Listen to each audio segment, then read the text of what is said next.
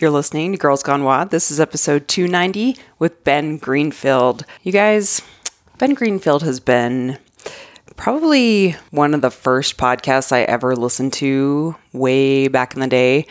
I even reference him as the godfather of podcasting on this episode. But he's way more than that. He's a coach. He's an author. He's all things fitness. I feel like whenever I need an answer, anything health related, I go to Ben Greenfield. We recorded this episode in Tahoe at the Mind Pump event. We had a great conversation with Ben, hanging out at the house and getting into all things health and fitness related, and talked about his family. So I hope you guys enjoy this episode. Remember to support the podcast by supporting UnpluggedFloatEssentials.com. The discount code is GGW. And enjoy this interview with Ben Greenfield. I'm not happy with the way my voice sounds. Thanks, Doug. Just in general or in this moment? Well, in general, but especially today. I should have gargled more. With some vodka? Yeah. I hate this seat because I can't see the people because of the sun. Yeah. Is there a shade I can pull down? We can if not, it's fine. I'll just change. You know what? Actually, orientation. I'll angle if you don't mind. I'm gonna just sit right here. There we go. I'll just be all the way down here. Yeah, spread out. I do. I have all my pillows. That's nice. Yeah, we're like Romans with all of our pillows. We just need people I know. fanning us. It really feels some good. Giant palm leaves feeding grapes. us grapes. Pouring olive oil over our heads. What time did you get up this morning, Ben? Yeah. Oh, I woke up to the sound of someone puking in the parking lot. Where? Well, I'm staying right over by the race. You know, where all the racers kind of come in, and I rolled over. Oh gosh. I guess it was probably maybe like 6 a.m. or something, and all I could hear was. Oh, that's so pleasant. You know, people get nervous before the race. Yeah. You know, the race this morning started like 7:15. Mm-hmm. So everybody was on their way up to the race. Now I'm kind of stupid about the Spartan race because I don't really know a lot about it. So what do they have to do? On. I know. I'm sorry. So, as an example, today. World Championships, it's a 13 to 16 mile race. They don't really tell you, but it's in that approximate range. So Spartan race has 4 different distances. They've got a sprint, which is kind of like the equivalent of like a sprint. Triathlon is a good analogy. And then super, which is about 8 to 10 miles. And that would be the equivalent of like an Olympic distance triathlon. A beast, which is what people are racing today, which is what they race for World Championships, which is actually why I'm not racing World Championships this year, because I decided that for my health and my hormones, I want to quit doing long runs and just voluminous training in general. So once I found out that there was no option to race like sometimes they'll have a sprint World Championships too, but once they tossed that, I decided I was going to race in it's like the World's Fittest CEO Challenge. That's tomorrow. Okay. And that's the 8 to 10 miler. And then they have the one I did last year, which is an ultra. And an ultra is like a double beast. It's a marathon of Spartan races. So that would be like the equivalent of the Ironman of Spartan. Right. And throughout the race, you're hauling sandbags, you're doing barbed wire crawls, spear throws, bucky carries, wall climbs, monkey bars.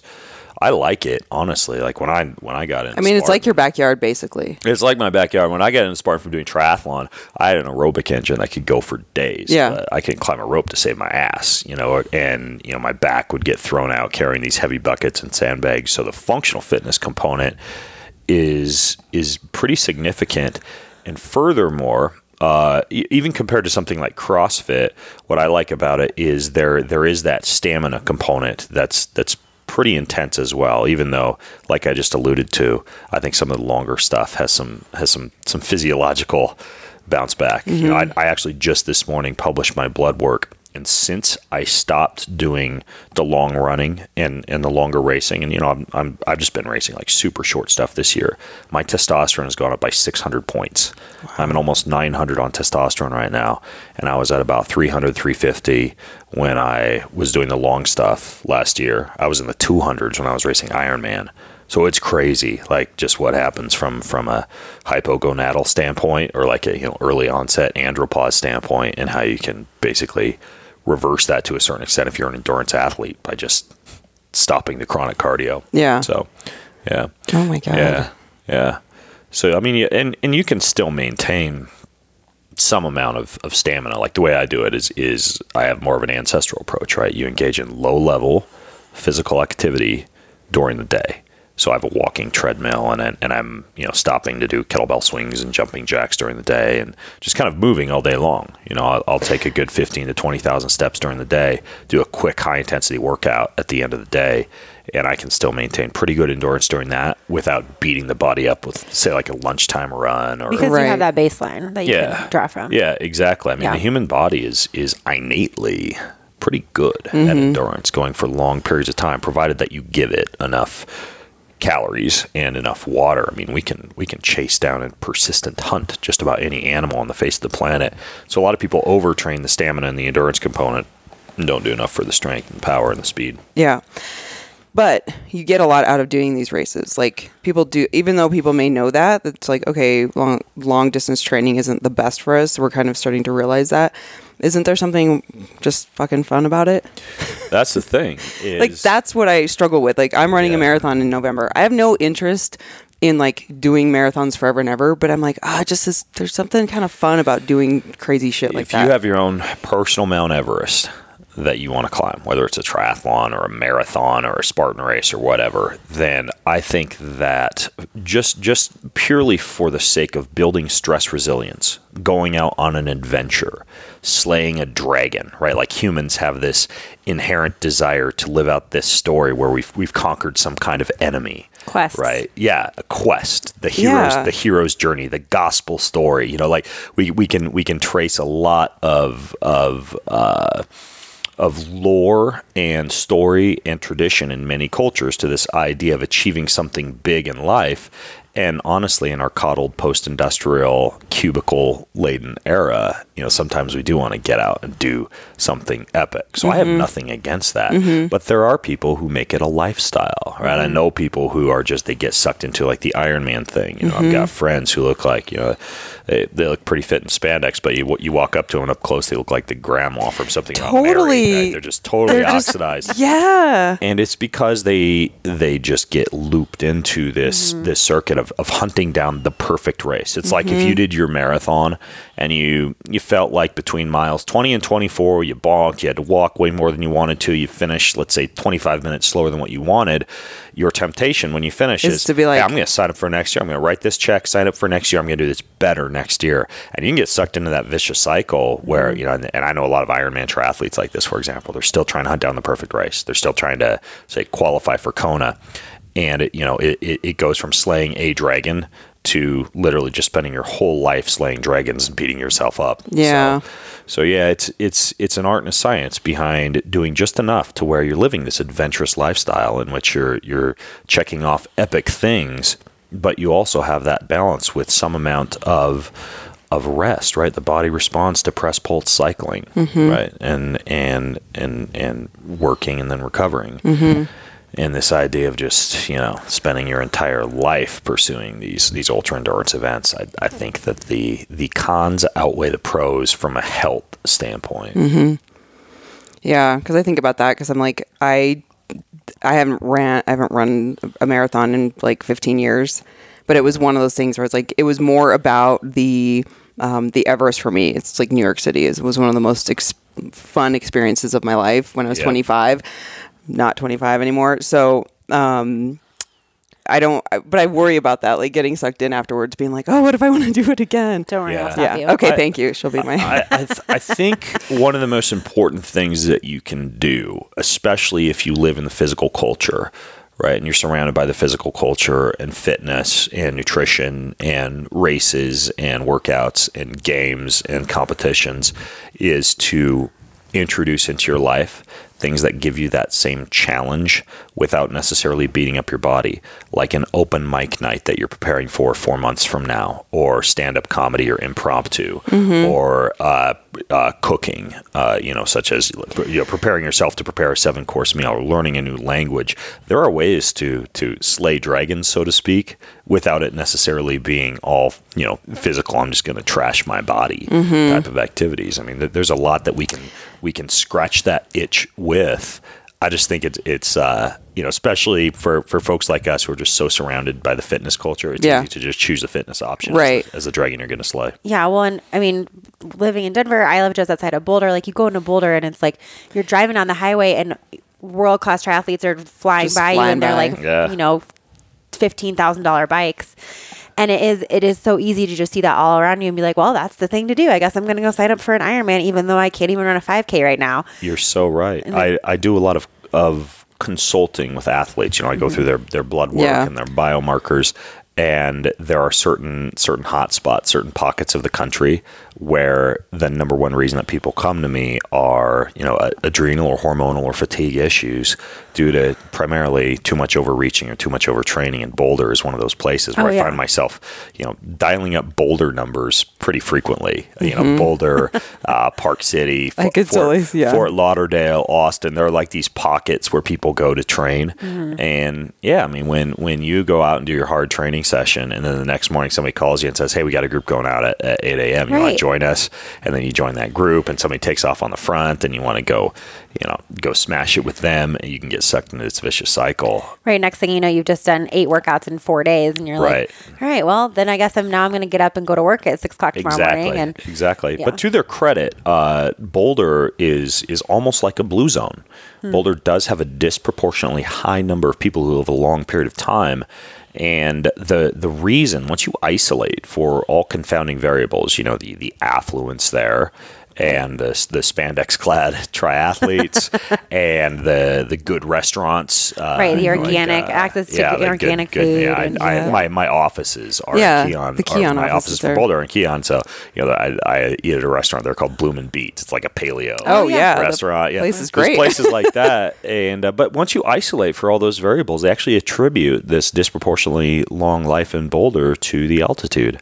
Right, you're breathing less oxygen, so there's less throughput in the electron transport chain of the mitochondria. You're producing fewer free radicals, and so it's almost like when you slow down the metabolic rate of someone just slightly, you actually cause them to live longer. Right, like the lizards that go into hibernation in the caves. A hummingbird should die a very early, horrible death because they're flapping their wings so often.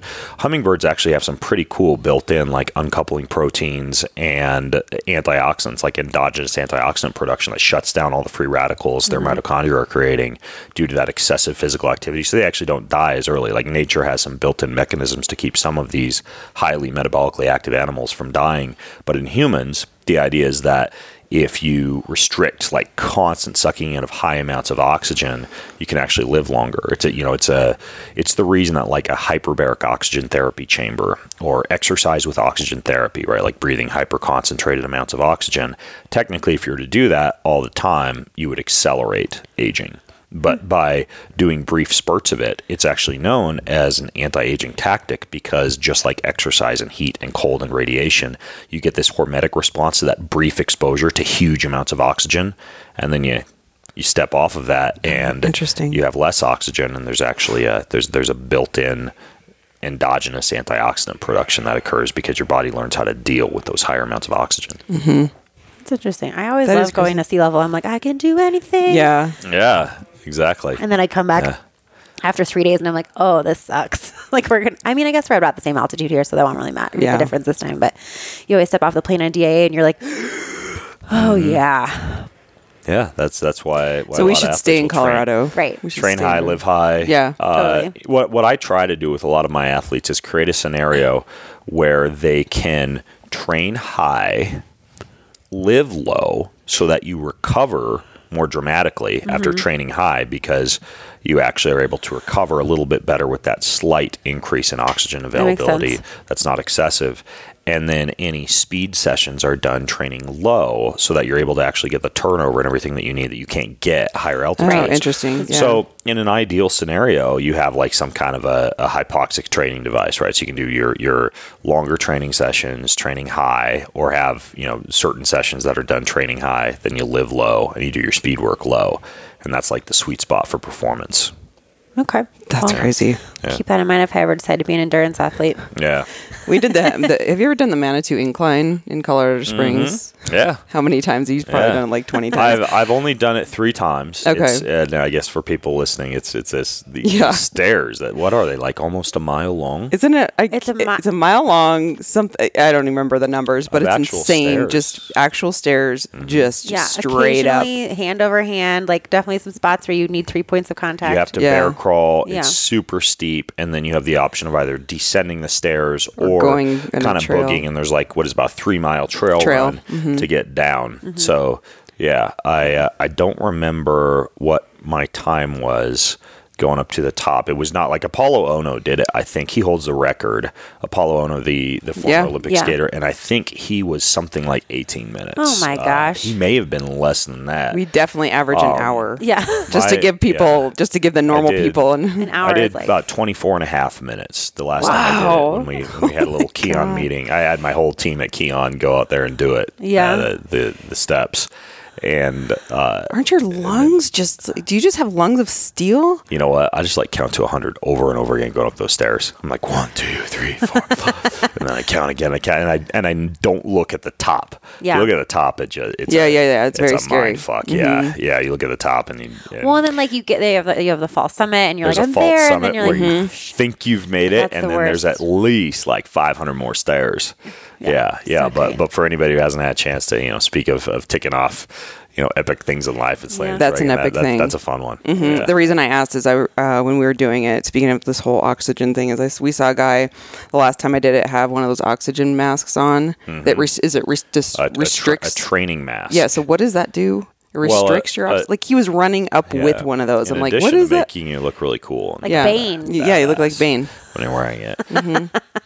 It used to be called the Altitude Training Mask, and they changed their name. It was either called the Altitude or the Elevation Training Mask. I know the owner of that company, Casey Danford, and he made the decision to just change it to the training mask because he realized after many people called him out on it that it doesn't simulate altitude. It doesn't actually reduce the partial pressure of oxygen in the air that you're breathing as an actual hypoxic training device would. Like these masks that will actually decrease the amount of oxygen available to you. Typically this would be a mask that's hooked up to a tube, and there's an oxygen scrubber, and these are like expensive units. This training mask, it increases the amount of CO2 in the dead space in front of your mouth because you're breathing out CO2 every time you exhale, and it builds up a bunch of CO2 in the dead space of that mask. So you build a higher tolerance to carbon dioxide, and you also build a higher tolerance to what would be called resistance training for the lungs. So it's not restricted oxygen, it's basically just resistance training. So you get stronger diaphragm, stronger inspiratory and expiratory muscles,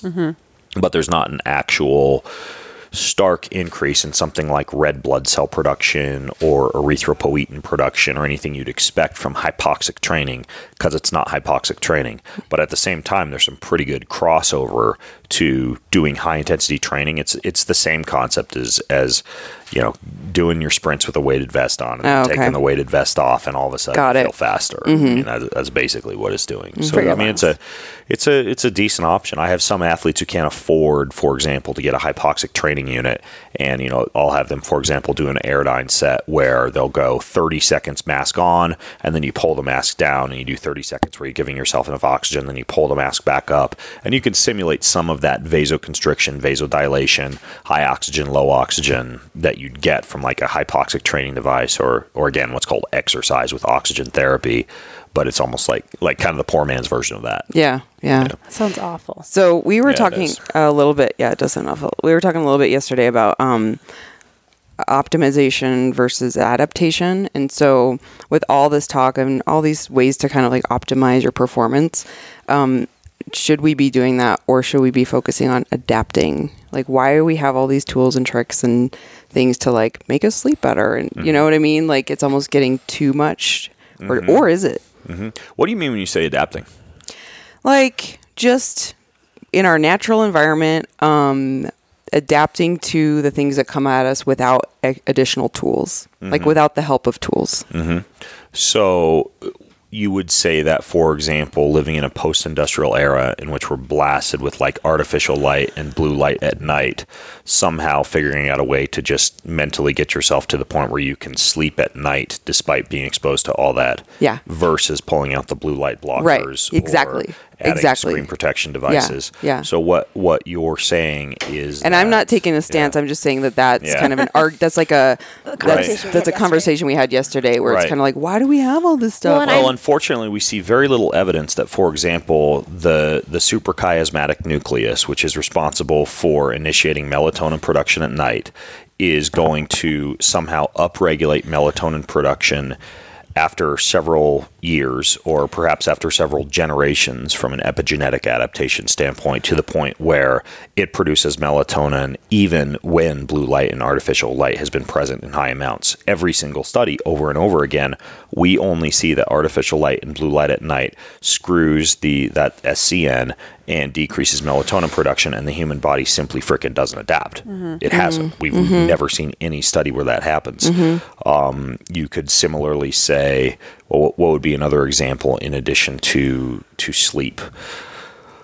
Let's say, adaptation to modern processed vegetable oils, right? We don't see that the cell membrane can do a good job at this point taking rancid vegetable oils and using those to actually form a cell properly and have the right amount of cardiolipin on the mitochondrial membrane and have the correct ratio of protein receptors on the cell surface and the right amount of phospholipids on the cell membrane when you have a high intake of specifically damaged polyunsaturated or even damaged monounsaturated fats. It just doesn't happen. We just don't see that.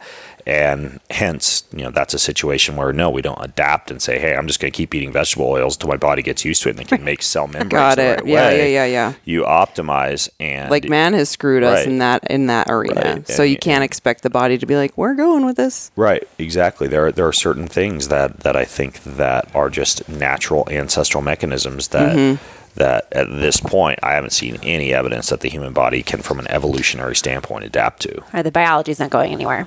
Yeah. I'm curious to that last 1% where, okay, you are not eating vegetable oil, you are, using your blue blockers and whatever other things, tools that you've decided to use. And then you get to that 1% where it's like, okay, should I be taking this fish oil or that fish oil? Should I be doing these supplements or those supplements? Should I be drinking my mushroom tea or my coffee, and those little choices? And so much time, especially in this world that we live in, is spent by people obsessing over those little details.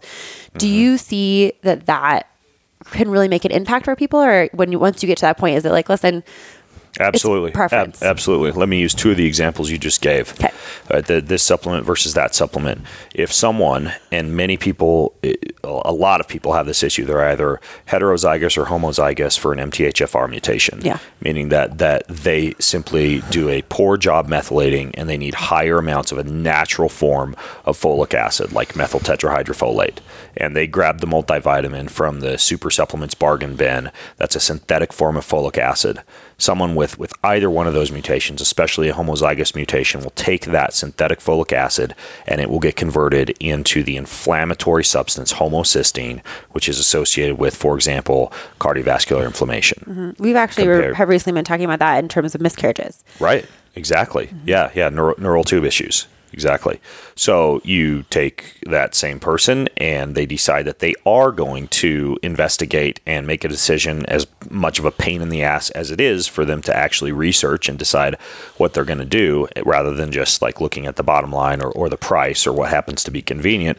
And they're going to use a multivitamin that has a natural form of methyl tetrahydrofolate in it. So that all of a sudden gets absorbed by the body properly and does not result in homocysteine production. You could say a similar scenario for fish oil, right? Fish oil in its ethyl ester form in a transparent bottle that's oxidized, that's rancid, that isn't packaged with natural antioxidants like vitamin E or vitamin A or astaxanthin, or even balanced out with proper, what would be called parent-based essential fats like borage oil or flaxseed oil, or something that would allow you to not build up an improper ratio of omega-3 to omega-6 fatty acids, well, you could argue that eating that bad fish oil is actually worse for you than not taking a fish oil at all. While taking the good fish oil, there's actually a lot of good research behind fish oil and its ability to, for example, increase HDL, lower triglycerides, lower ApoB, lower cholesterol particle count, and lower cholesterol particle size. And so, again, that's a scenario where, yeah, it actually does pay off to be nitpicky, and you could even argue that by not being nitpicky, you can screw yourself over. Would the most ancestral way to do this in an ideal scenario be to eat wild fish every day and have some really good dark leafy greens for that folate in a natural form? Yeah, but unfortunately, we live in an era where a lot of times it's difficult for many people to get their hands on that stuff. Sometimes people's calorie turnover, especially athletes, dictates that they need higher amounts of omega-3 or higher amounts of methyl tetrahydrofolate. Sometimes there's scenarios where the only nutrition that you have access to is nutrition that's been somewhat nutrient stripped due to modern farming practices or mineral depleted soil. And so there are certain scenarios, unless you're living in a, pristine Himalayan mountaintop, or, like me, I live in I have a pretty sweet setup in Spokane. And when I travel, I've got like 8 bottles of supplements in my bag from, like the probiotics that replace the natural fermented foods I have at home that my wife makes. I don't take probiotics when I'm at home because I have a refrigerator full of fermented foods. I travel with fish oil, and either like this dark liquid bottle or this stuff called Super Essentials fish oil. And I travel with that, but it's very rare that I take that at home because I have this, can of sardines or anchovies with lunch, and we have like nice salmon at dinner, or like a good lake trout. Yeah. Same thing with I use a Thorne multivitamin when I travel because it's got methyl tetrahydrofolate in it. But I don't take a multivitamin when I'm at home. Very rarely, unless I'm in a really heavy training block where I'm just training a lot and need added nutrients. But at home, I go out to the garden and I pick all these dark leafies, kale and bok choy and Swiss chard, and put all those in a blender, and I make myself an amazing smoothie that's chock full of natural forms of folate. So, sometimes the scenario depends as well. Yeah. Now, I want to talk, I don't want this to be an ad and like a planned ad, but I do want to talk about Kion because I feel like with all the supplement companies out there, what was your impetus to starting that with? It's like, it's already, most of the time people see it already exists, so why would I do it? But you clearly wanted to do it better. Yeah. So what was that? So with Kion, I mean, my entire business to a certain extent has been built upon eating my own dog food, right? Like, for example, I used to do a lot of online, what we would call in the industry, in the online industry, information products, right? Digital products that you pay and download. And usually it's a collection of PDFs and videos and audios. When I was training for Ironman, I did not want to train for 40 hours a week. So I figured out how to train 8 to 10 hours a week, and wrote out my whole training program, wrote out my nutrition plan, wrote out the workouts I was doing. And once I had all that written out, I thought, well, there's got to be at least 100 other people in the world who want to train this way, who want more time for their social life or their hobbies or their career or whatever. So I created this thing called the Triathlon Dominator Plan. But then 3 years later, I wanted to put on muscle because I felt like I was too skinny as an Ironman triathlete. So I created another program that was all based on weight training, very minimal amounts of cardio. It's called Tri-Ripped, right? And this program was designed for the endurance athlete to put on muscle and still go out and do something like a triathlon. Another example would be I hurt my IT band. And my IT band was just messed up for like 6 months. So I pulled out all the stops. I researched, ultrasound and PEMF and different forms of Graston therapy and different ways to mobilize the IT band and, stabilize the patella. And I created this whole program that I followed for about 6 months, and my IT band syndrome went away and never came back. So I created the Bulletproof Your Knee IT band friction fix program. And so for a long time, all I was doing was scratching my own itch, eating my own dog food, and then turning that into something that other people could benefit from. Well, then I started doing things like, taking colostrum to allow my gut to be less permeable during exercise, particularly in the heat. Or to help to heal a leaky gut. I started to use, rather than high amounts of carbohydrates during my workouts, amino acids and fatty acids. I started to experiment with higher doses of fish oil. I started to, what would be one other example, I figured out that I didn't get sick when I traveled if I did a squirt of oil of oregano into my mouth in the morning and then in the evening. And every single time I'd find these things out, I would rather rather than going to Amazon and buying something from Amazon or giving my money to one of these supplement companies where I can get this stuff, I'd rather create my own because I'm using it anyways. I'm making videos and talking about it on podcasts of me, hey, use colostrum. I'm like, I'd rather people be using my colostrum that I formulate rather than sending them to Amazon, frankly, because that's just smart from a business standpoint. Right. Now you are literally eating your own dog food. Now I am literally eating my own dog food. You walk into my cabinet, and in my pantry at my home, and there's not like a bunch of Jarrow and Now Formulas and and Standard Process and all these other companies. It's mostly just Kion stuff because pretty much anytime I need to scratch an itch, I work with a formulator and create a new product. Like right now I'm working on a longevity formula because I'm really geeked out right now on how I can decrease the rate at which my telomeres shorten and enhance the health of my mitochondria. So I'll create a longevity product. I'll take it every day. If there are 500 other people on the face of the planet who also want to take it, awesome. Because I'm helping people.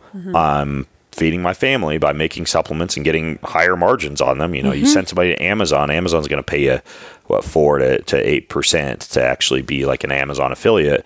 Whereas when I make a supplement, if someone buys it, I got to pay for the raw ingredients and pay for the formulation and pay for the shipping and the customer service team and all that jazz. But I have a better career making people expect to pay money for supplements.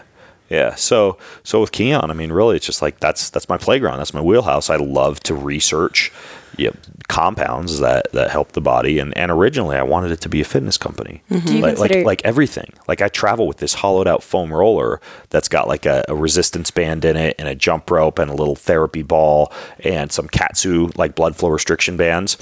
And I wanted that to be like the Kion travel fitness pack. But the decision made.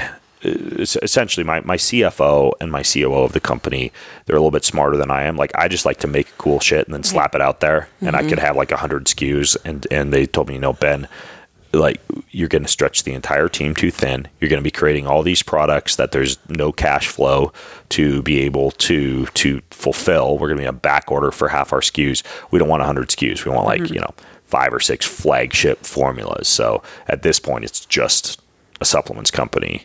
Although deep down inside, I kind of want to. It sounds like make other like stuff. Fitness bedroll. Yeah. Okay. Here I go myself. Yeah. Like that was my original idea. Was I'm like I just want people to only go to Kion and get everything like their fitness. So now what we've done is if you go to my website to Ben Greenfield Fitness, I have like a Ben Recommend section. That was our compromise. So people can go to Ben Recommends. You can get all the stuff I recommend that you can't actually get at Kion because. I'm supposed to be I'm supposed to be a big boy, and even though I own the company, I respect the advice of people who have built bigger companies and who know a little bit more about this than I do. But so someone who's a consumer and who's in fitness, and I've been following your career forever, and so when you created that, it's like I trust you because I trust your knowledge, and I've been I kind of have this like. Vision of you as one of the experts in the fitness industry. So I think that is also really important where, Claire and I get emails all the time from people to like push their products and we're like, who is this person? Yeah. Where do they stand? Where do they come from? Like that, I don't know, like random protein powders and like, what is it? What is this? And where does it come from? And who are you as a company? So I think that's really important too, just to know, like, from the consumer standpoint, is like a lot of consumers don't realize that. Like, they don't realize how many people, like, every single day, somebody comes to me with a checkbook and says, "Hey, $3,000, post this to your Instagram channel." And that's freaking like tempting when somebody comes to me with some, like some new CBD or some kind of whatever, like a fitness product or anything, and I put things through the ringer. Like my garage is constantly full of crap I just throw out. Like my mailman could probably have whey protein powder for the rest of their life if they were to just like go through my garbage can, because I just throw shit out all the time. But people don't realize in the fitness industry how many people get bought off. How many people get bribed? Like how many times you're like, "Oh, you'll give me free shit for a year? All right, I'll talk about you on my podcast and act like you're the bee's knees all the time." Yeah. Well, and also I think that kind of goes back though to my question at the beginning of like, how much does it really matter, that last 1%? If you are the type of person who's like, you know what, every protein powder is the same, I might as well just promote the one that pays me the most money. I think that's the mindset that it's very easy to have of like, well, who cares if this one's the way these are processed or whatever, they're going to give me twice as much to post about this. So Sure, but that's what I'm saying. They're not all the same. Oh, completely. Yeah, I agree with you. Yeah. Do you consider yourself a biohacker?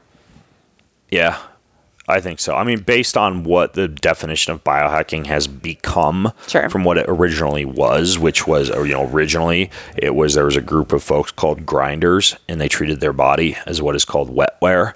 And then they would install things that would be considered hardware. For example, magnetic implants underneath the fingers that allowed you to interact with your devices using magnets, very similar to Minority Report. Luminous tattoos placed underneath the skin for God knows why, just to look cool. Implants in the ears that allow you to enhance hearing, but I mean, they're literally like implanted into the ear, like surgically implanted devices.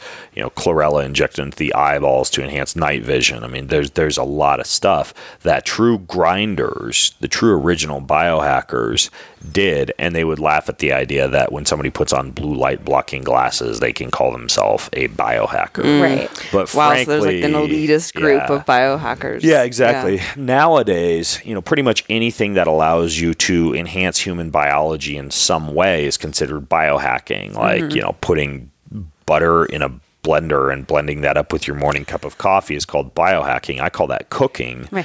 But because it allows coffee, the cholesterols in coffee to cross the blood-brain barrier and give you a little bit more of a pick-me-up and gives you some butyric acid for your gut biome, all of a sudden we're taking coffee and we're making it somehow hacked to enhance human biology in a way that we wouldn't be able to get from a normal cup of coffee. So you call that biohacking, or you could call that training mask trick that we talked about earlier biohacking, because technically you're causing the body to do something it wouldn't be able to do without the assistance of that hack.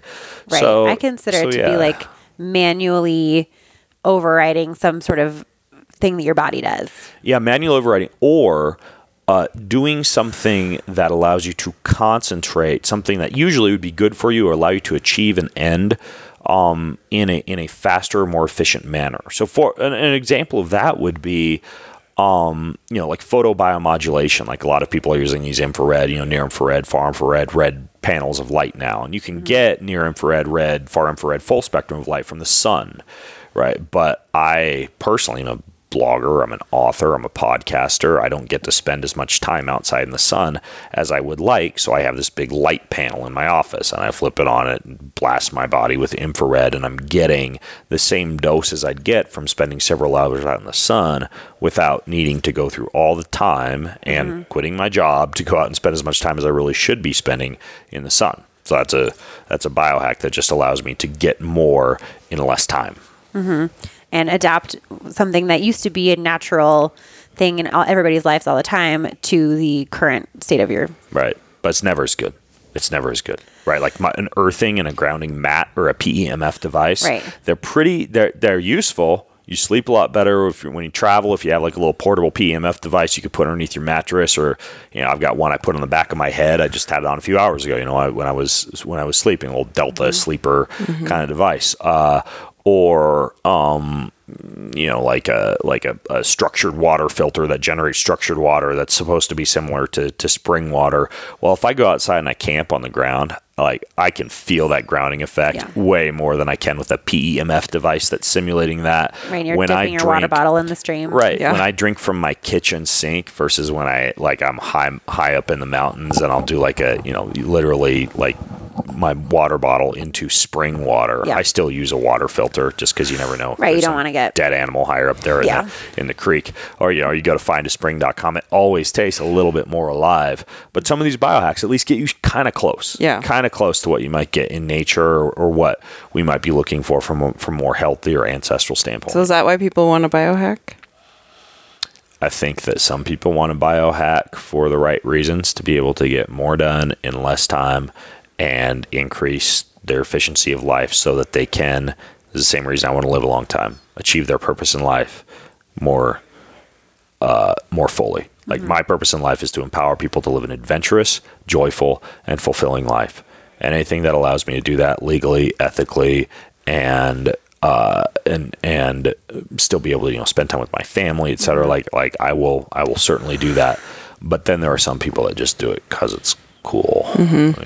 Yeah. And I think you do need to understand what you're doing. Anytime you're doing anything to your body, you need to understand it. Like an example of that would be, TDCS, transdirect cranial or stimulation.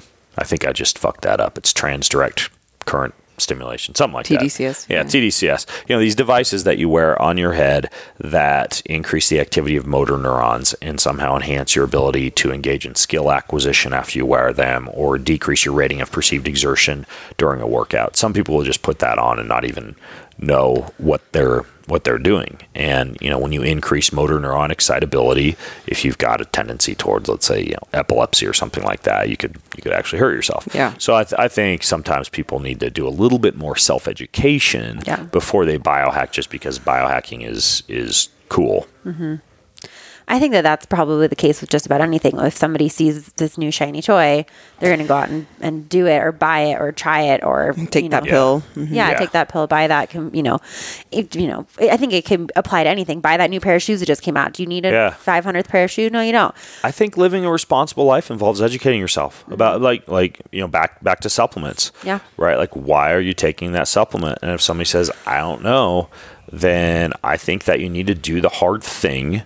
You need to pick up your load and carry it in the same way that you'd go and do a hard workout, and actually make some smoke come out your ears and educate yourself about anything that you're doing in life. I think that a lot of people should have a more intimate understanding of their body and how it works and how their food interacts with their body than they actually do, versus just blindly supplementing or blindly eating some diet that might not even be appropriate for them.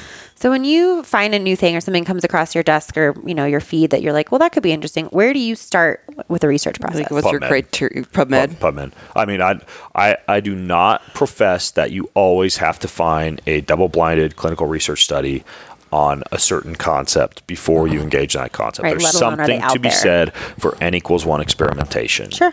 For example, my friend Michael Tyrell, who's a composer, he makes these soundtracks that, like, he has one called Love, Life, and Lullabies, and another one called Whole Tones. And he tunes his instruments to a hertz frequency that's a little bit different than what most instruments are tuned to, because apparently the frequency that you would hear in like rock music is slightly disruptive to the way that cells vibrate. And when you change the frequency of the music, the cells oscillate at a different frequency. And it's kind of like the stories of Masaru Emoto praying over water and the crystalline structure of water changing. Or when you think feelings of peace and love and joy, you somehow actually change the way that your cells operate. You have authors like Bruce Lipton in Biology of Belief, or Joe Dispenza in The Placebo Effect, or David Hawkins in Healing and Recovery, and they talk about this stuff, but it's very rare that you would ever find anything on PubMed that says that if you change the frequency of music, your cells are going to operate more efficiently. But all I can tell you is I feel freaking amazing when I meditate with his soundtracks in the background, or I get a massage and I have my massage therapist like put on that music really loud during a massage, or I'm really stressed out and I put that music in my MP3 player and just play it as I lay in bed with my earbuds on. And so there are some things where I can't find any research on PubMed, but I just know it makes me feel good. Right. So I do it. But in cases where there are actual, I guess, like bigger biological implications of doing something, that's where I look into the research a little bit more heavily. I was going to say, like with the music example, if that turned out to not be true, is no harm done listening to a different type of music. Right. Whereas if you start to take something, to your fish oil point, to your MTHFR point, you without just trying it and seeing how it works might be harmful. Yeah, creatine, right? Like when you go and look at creatine, it's one of the most well-studied molecules in existence, and there's very little evidence that in the absence of, nephrological issues or kidney disease or, high blood urea nitrogen or something like that, that it's going to cause excess kidney stress. Right, so I'm okay with taking 5 grams of creatine a day. If I could find some studies on PubMed that really did truly show super increased blood urea nitrogen, really high creatinine, and some uric acid issues or other kidney damage from taking creatine, I wouldn't take it. So there are some things that require a little bit more investigation that because you only have a couple of kidneys, and you need them. It's like so music versus something that you swallow and consume. Right. It's kind of a different ball of wax. Totally different. Yeah. So I know that you also created a journal, correct? Yes. What's the name of journal. the gratitude journal? It's called the Christian Gratitude Journal. Can you talk about that? Yeah. I used to have a journal that my friend makes. It's called the 5-Minute Journal. Mm-hmm. And I liked it. It involved writing down something that you're grateful for, and then you have like a positive affirmation for the day. I felt that there was a little bit of a disconnect with what my morning habits were at the time. What I mean by that is I read my Bible or something devotional or something spiritually uplifting in the morning. I feel amazing when I start the day focusing on some really positive messages, whether that's God's word or whether it's something that's spiritually enlightening, whether that's a devotional. I like this little booklet called Our Daily Bread, which are just these little uplifting stories. And I would read those, but I felt like my journaling practice didn't allow me to kind of like write down what I'd learned from those or even dwell upon those. And I felt like if I was able to write down what I read, that I would read with more intention rather than just kind of staring through my eye boogers and, seeing the blurry writing, kind of skimming through it. You knew there was a reading comprehension exercise coming up next. Yeah, exactly. When you have to comprehend what you read, you're reading with a little bit more intention and mindfulness. And so one question that I began to ask myself was, what did I learn from today's reading? And I would jot that down and just write down one sentence. What did I learn today from today's reading? And then the other issue that I had was I felt like starting off every day with the whole positive affirmation, I'm good, I'm great, I'm wonderful, gosh darn it, people like me. I can do this. It felt a little bit selfish. And I thought, what if I start off every day thinking about other people? Who can I pray for? Who can I help? Who can I serve today? Who can I be there for? Just one person. And so I started writing that down too. So I just had like a separate piece of paper I'd write these things down on. So what did I learn today in today's reading? Who can I pray for, help, or serve? And I continued to write down that one thing that I was grateful for, right? The sunshine coming through the window, the sound of the birds outside, the wonderful dinner I had with my wife last night. In any of those things that just came to mind is something I was intensely grateful for in the moment. Eating your own dog food, right? Yeah. So it comes back to that. I thought, so I'm answering these 3 questions. What am I grateful for? What did I learn today? Who can I pray for, help, or serve? I should turn this into a journal. So I did. I actually talked to my friend at the 5-Minute Journal, and I said, hey, look, I love your journal. I also don't want to be an asshole friend and like create my own version of it and like compete with you. So I actually partnered with him, and he helped me produce this gratitude journal. It's called the Christian Gratitude Journal. And so at the top of each page, in case you don't have time to read something spiritually uplifting or read the Bible, there's just like one of my favorite verses. My mom and I, we picked out all our favorite verses from the Bible. Oh, that's awesome. And we put them on the top. You and your mom did this for the book? Yeah. So it's enough to last for half of a year. So it's like a 6-month journal. And then there's a bunch of instructions and stories from me in the beginning, as well as kind of like a pact that you write for yourself. So you commit to writing in the journal for the entire time. So it almost kind of like influences you to continue writing in the journal each day. And then there's just those 3 questions. What am I grateful for? Who can I pray for or help or serve today? And what did I learn from today's reading? And sometimes it literally is just what you learned from that little verse at the top of the page, because that's all you have time for. Right. And then there's a bunch of notes pages in the back. And sometimes I'll find myself flipping to the back and writing a note to myself, something inspirational or something I want to change about myself, or for example, I'll write down some extra verses or extra stories, or sometimes I'll go in the back and just kind of work on it a little bit extra. But that's what it is. It's the Christian Gratitude Journal. My kids do it every morning. My wife does it. I do it. And people seem to like it. And I think it's a really positive way to start your day. Do you practice actively Christianity? Is that your background and how you're raised, and that's like always been a constant? I do. So I try to go to church on Sundays when I'm around and I'm able to. Mm-hmm. I pray every day. I do that gratitude practice every day. Mm-hmm. I really focus on practicing a lot of the beliefs and values that I think are important in Christianity. Most importantly, I think the 2 greatest things in life that you can do, and I tell my children this, are a belief and a love for and a trust in and a hope in a higher power. And I just, I distill that into two words, just loving God, and then real care for your fellow man and fellow woman, for other humans, and giving of yourself to other people. I call that loving others. So I think the two most important things you can do in life is to love God and love others. And if I even position my purpose in life to empower people to live an adventurous, joyful, and fulfilling life. I always kind of couch that in terms of, while at the same time loving God and loving others. So if me empowering people to live a more adventurous life involves me, like, I don't know, an example would be leaving my family for 6 months to go climb Mount Everest. Yeah, I'm going to empower people or inspire people to live a more adventurous life, but it's also not very loving towards my family. Right. And so that doesn't really fit into my category of loving God and loving others. So yeah, I do practice Christianity. Absolutely. And I'm in psychology. I'm a therapist by day. And so I see a lot of people kind of having this idea of everyone's just striving for happiness. Everyone just wants to be happy. And I think that there's this false sense of getting there. And so how do you incorporate just the trials and tribulations of every day and not, I guess, sugarcoating that shouldn't be a part of life, right? Like, how do you attack the shit that comes at you?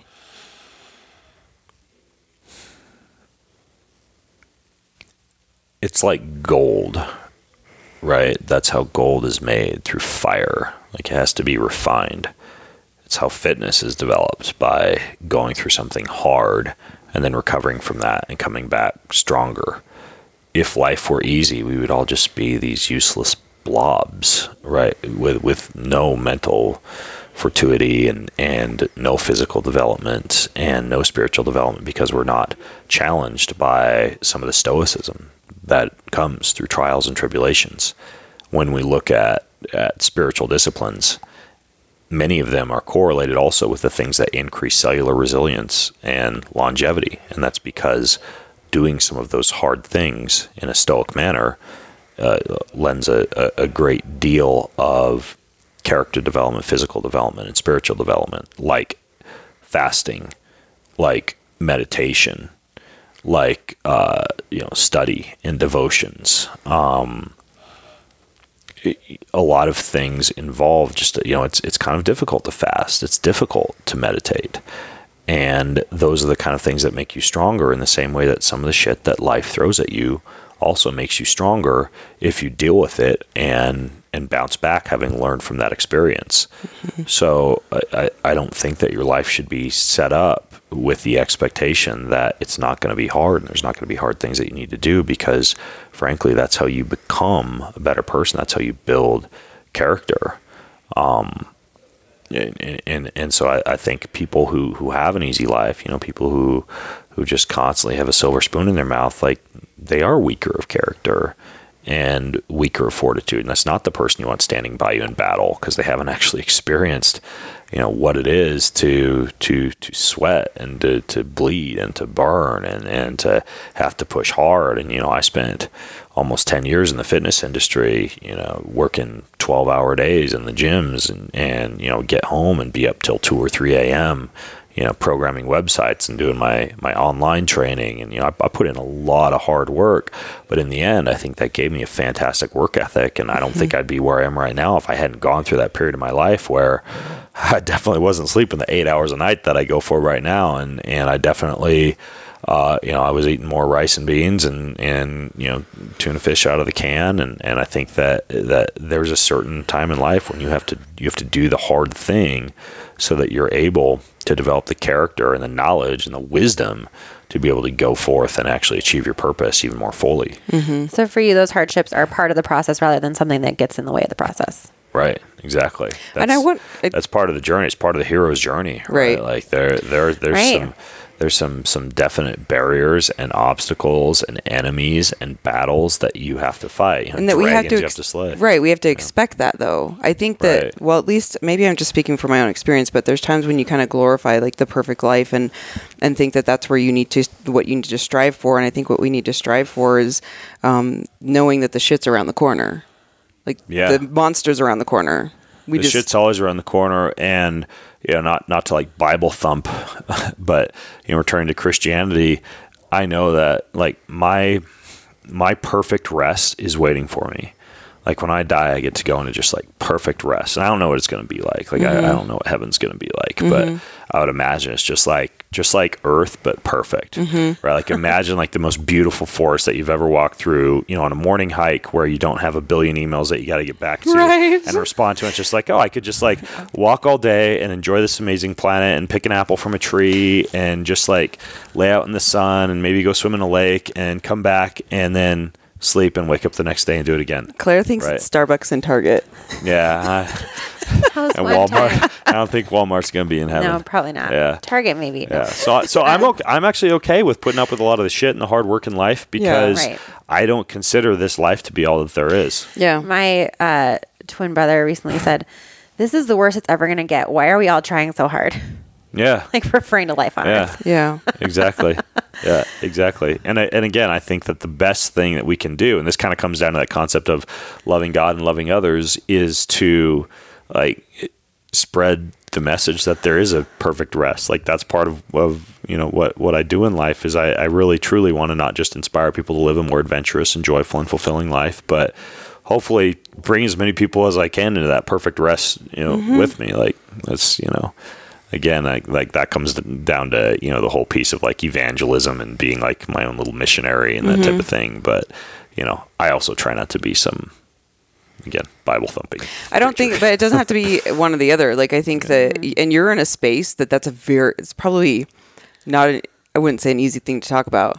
No, like, it's not, especially not in this era of, like shamanism and polyamory and all these things that seem to be kind of like picking up steam, and especially even physical culture and fitness culture. Like there's a lot of stuff that are a lot of hedonism that I have to speak to a lot of the time, and it is difficult. Do you ever feel like you have to filter that out?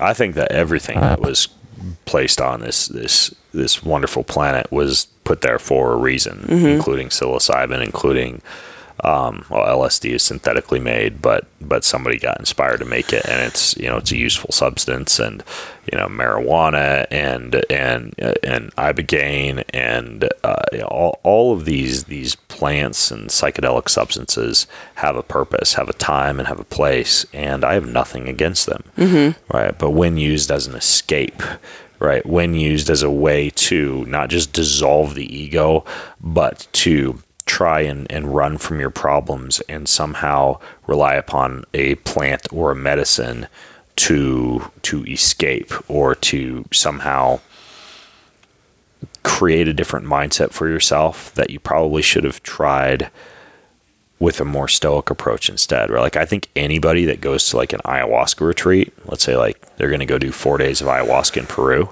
I think they should go fast for 4 days first in complete isolation out in the forest 10 miles from their house before they buy a plane ticket to Costa Rica and go take ayahuasca with a shaman. Right? Take the stoic route first. Go just be with yourself, fast, meditate. That's really be in interesting. silence and solitude.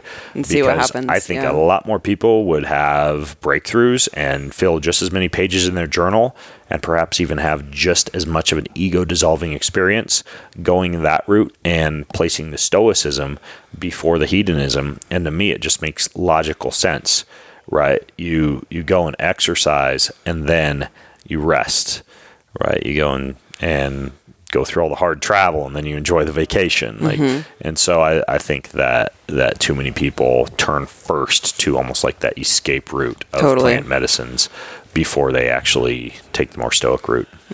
You just answered this a little bit, but how do you reconcile that extreme self-focus that is required when you live in that world of kind of biohacking and N=1 with the that love God, love others, and don't just be, don't have that egocentric approach. Like, how do you reconcile self-focus versus egocentric? Sure. The better my brain works, the longer I live, the more efficiently my body functions, the more equipped I am to live my purpose in life. All right. If I am simply biohacking so that I can fuck better and live longer, that's a pretty selfish pursuit. But if I'm biohacking so that I'm a better, more complete, more equipped human, able to help more people, I think that's well worth it. I think that could even be that pairs quite well with, for example, that Bible verse about treating your body as a temple. Like, I've got a temple and I want to be freaking beautiful and work perfectly and just be shimmering and sparkling and be an example of what a human body and brain and spirit is supposed to be. And if biohacking, especially in a modern post-industrial era where we are assailed with so many we're attacked with so many biological assailants, that give us brain fog and leave us tired and cranky and with sore joints and bad guts and just a decreased general ability to be able to live out our purpose in life. I would rather use better living through science and biohacking, along with studying up what our ancestors did and eating the right diet and the right supplementation program and the right movement program to allow me to achieve my purpose in life. It's not just about doing this to be a better you. It's about doing it so that you can serve others in full capacity. I read something recently that I liked that brought up that Bible verse, and it said, I think that people have been misconstruing this "your body is a temple" verse by saying that requires that you sort of put all your focus into your physicality. But what you forget is that you don't worship the temple, you worship at the temple. And so how can you create your body to be an instrument that allows you to have that experience rather than putting your body at the center of that experience? Yeah. That's a good perspective. But I think it's true. I think that a lot of times people will use that to say, well, your body is a temple and therefore you need to have the optimal BMI, have all your blood markers, and if not, you are disregarding this, this thing you've been given. And I think, there is something to say, like, you need, it's your obligation, but you need to take care of your body as part of respecting yourself and respecting your creator.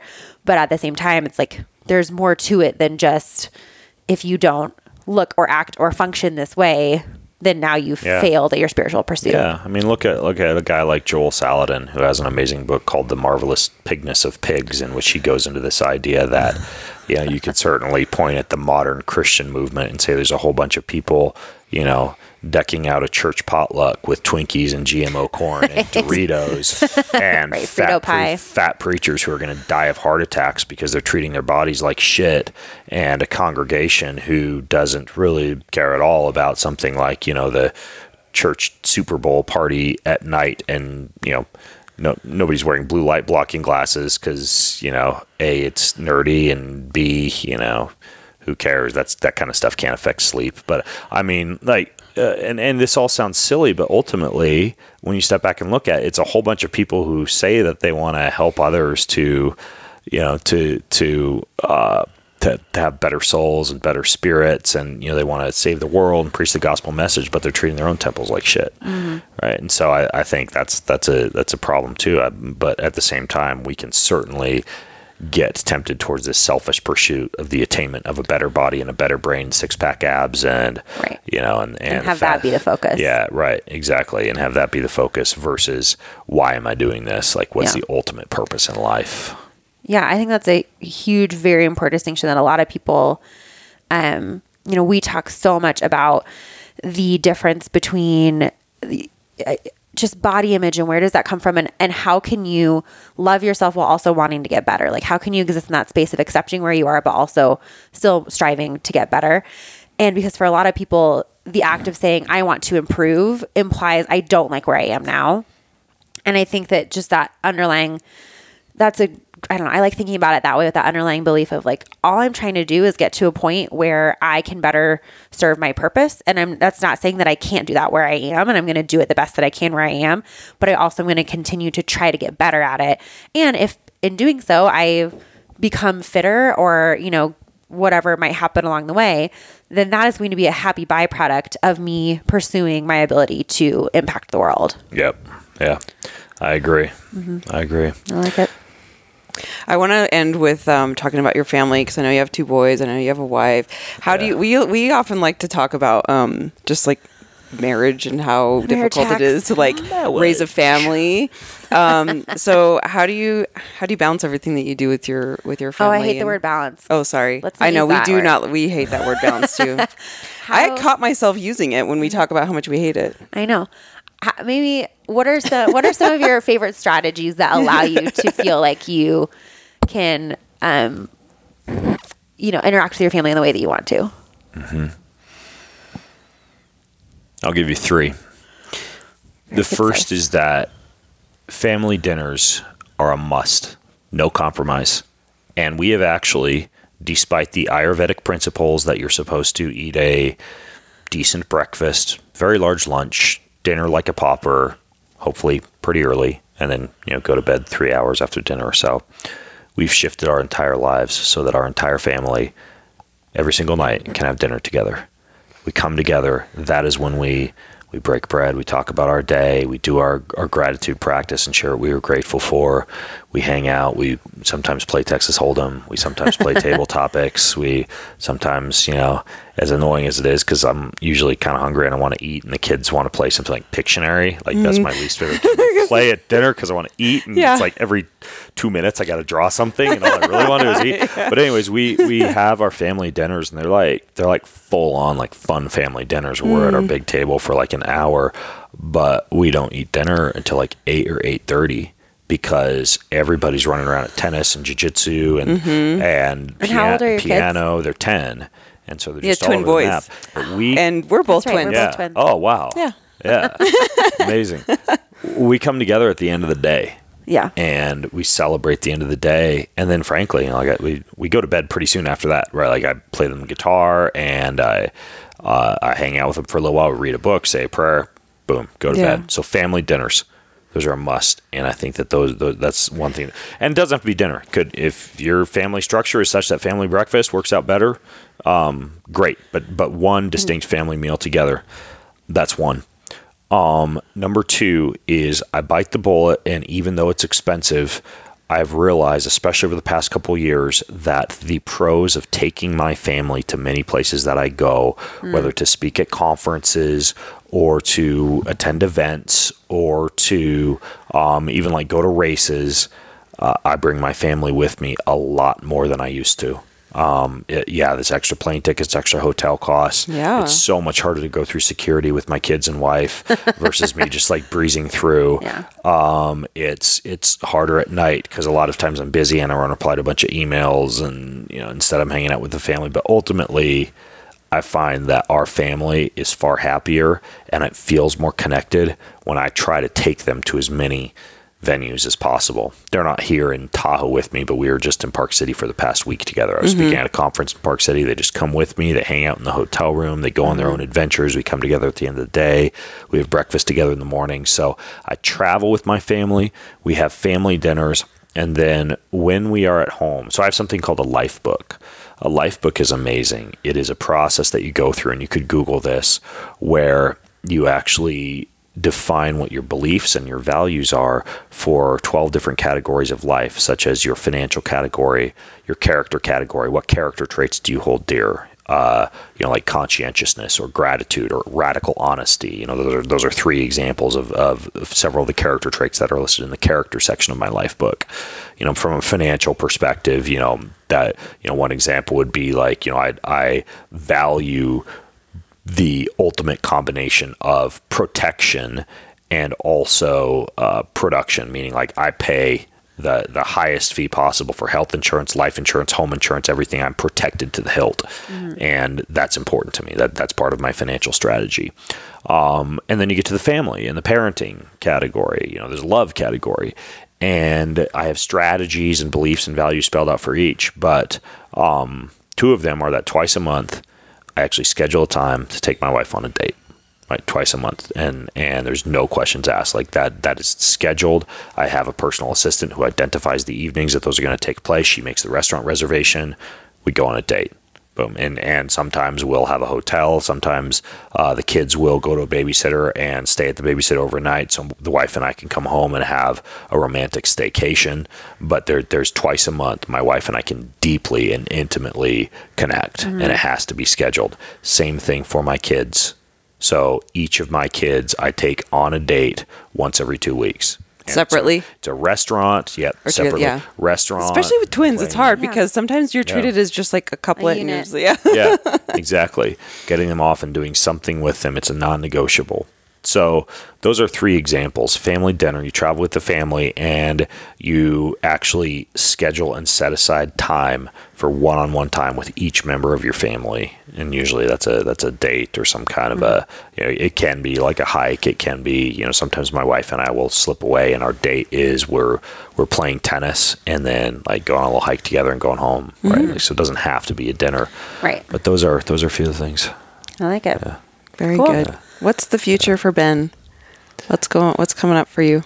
I am putting the finishing touches on a book right now. It's over 1,000 pages long, over Whoa. 3,000 scientific references. It's like, it's a tome. It's going to be like an 8.5 by 11, 600 plus page hardcover, big, huge $60+ price point coffee table book. But it is the ultimate guide to longevity and health and anti-aging and beauty and symmetry and just everything that goes into creating the ultimate body and brain.